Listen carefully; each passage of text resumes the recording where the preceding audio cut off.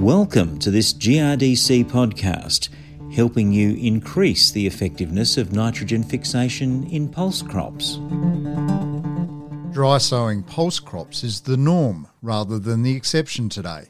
However, maximising nitrogen fixation is dependent upon a number of factors. To find out what they are, I was joined in the GRDC studio by Dr. Liz Farquharson, Senior Research Officer at the South Australian Research and Development Institute, and her colleague and senior scientist, Ross Ballard. A lot of growers do dry sow. Probably the majority say their pulse crops dry these days for two good reasons. The first is that there's just advantages to crop growth in getting in early in the season. You're into warm soils, you conserve moisture, so you capture that first rainfall, and crop production is just better. The other reason is that there's just labour issues around sowing time. Farms are big operations these days and there's pressure on to get things in the ground early, and so if the pulses can be dry sown and that's out of the way, then they can focus on the cereal crop a little bit later. So they're the two basic reasons. It's not a major risk in a lot of situations. So if you're going into a paddock that's had a good history of pulse and that pulse was well nodulated and the soil conditions are amenable to rhizobial survival, so they're not acid or saline or anything, then there's probably a very limited risk of dry sowing. It's really in the situations where you don't have that, there may be no pulse history, or you're sowing chickpea that's got a very specific rhizobium requirement. That's where you need to consider the risk of sowing early and its potential impacts on nodulation of the crop. Okay, well, what then are some tips for dry sowing, Liz? So I think the first thing to remember is that rhizobia are bacteria, so they're living organisms. They're very sensitive to desiccation or drying. So when you're sowing them into a dry soil, they just are going to start to die off. And so when we dry sow, our aim is to have enough rhizobia present when the seed germinates with germinating rains that nodulation will still occur.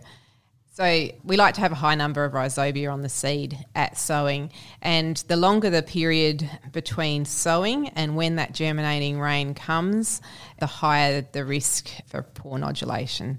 So generally we would say if you can see rain within 2 weeks of dry sowing, then your risk of inoculation failure is lower. So if a producer is dry sowing then, what do they need to know in terms of inoculation? I like to think of dry sowing as a series of risk factors as to whether you're going to get an inoculation failure or an inoculation success.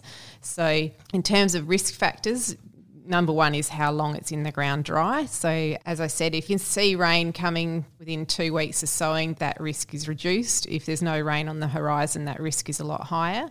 The next risk is, do you have a hostile soil? So something like an acid soil, that's an additional risk, something else that will cause death of the rhizobia on the seed. And the third one is, are you applying a seed chemical dressing? And so if you are applying your inoculant as peat on seed and you're applying a seed chemical dressing, that's another thing that can kill the rhizobia. So if you're in a situation where you have multiple risk factors, you really need to think about how can you reduce that. So reduction might be saying, I'm going to hold off and sow moist for that paddock, or it might be, do I really need to apply a seed dressing in this situation? What might be the risk factor that you can reduce? And then on the opposite end, in terms of optimising, it's about increasing numbers or applying high quality products to maximise the number of rhizobia there at the start, and hopefully there'll be enough there when it rains to get good nodulation. What formulation rate should producers go with? Should they stick to the label or should they double up? Doubling up can be a good option. Again, like with another situation like acid soils, dry sowing, it's another spot we suggest doubling up.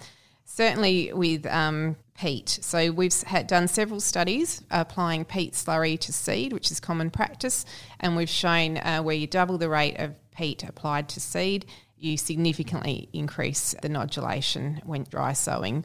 If growers are going to try that, they should certainly do a practice run, because adding twice as much peat in the same amount of water and then applying that on your seed can in some situations cause seeder blockages. So it can work really well, but they do need to keep an eye on it logistically. Granules can work well too, but granules certainly vary in their quality and their makeup. So there's different formulations of granules depending which one you buy, and granules aren't currently regulated in terms of quality control, so we do see a little bit of variation. But if you can use one that says it has a high number of rhizobia per gram, then that will give you a good option too.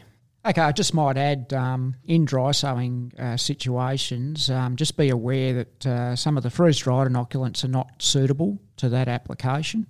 They work fine under moist soil sowing conditions, but the freeze-dried products are pretty much naked cells of rhizobium, so they're more vulnerable than peat and granular inoculants to desiccation, and they shouldn't be used in dry sowing situations. The other point I would just mention is that the industry as a whole is trying to improve the quality control around granules, and there may be some coming out with what we call the green tick logo in the next year or so, so keep an eye on that. If that logo was on them, then rest assured that they're of good quality. So Liz, just taking one step back then in terms of doubling up, does that add up economically? It certainly does if you're on an inoculation responsive site and you're under these stressful conditions like dry sowing or soil acidity.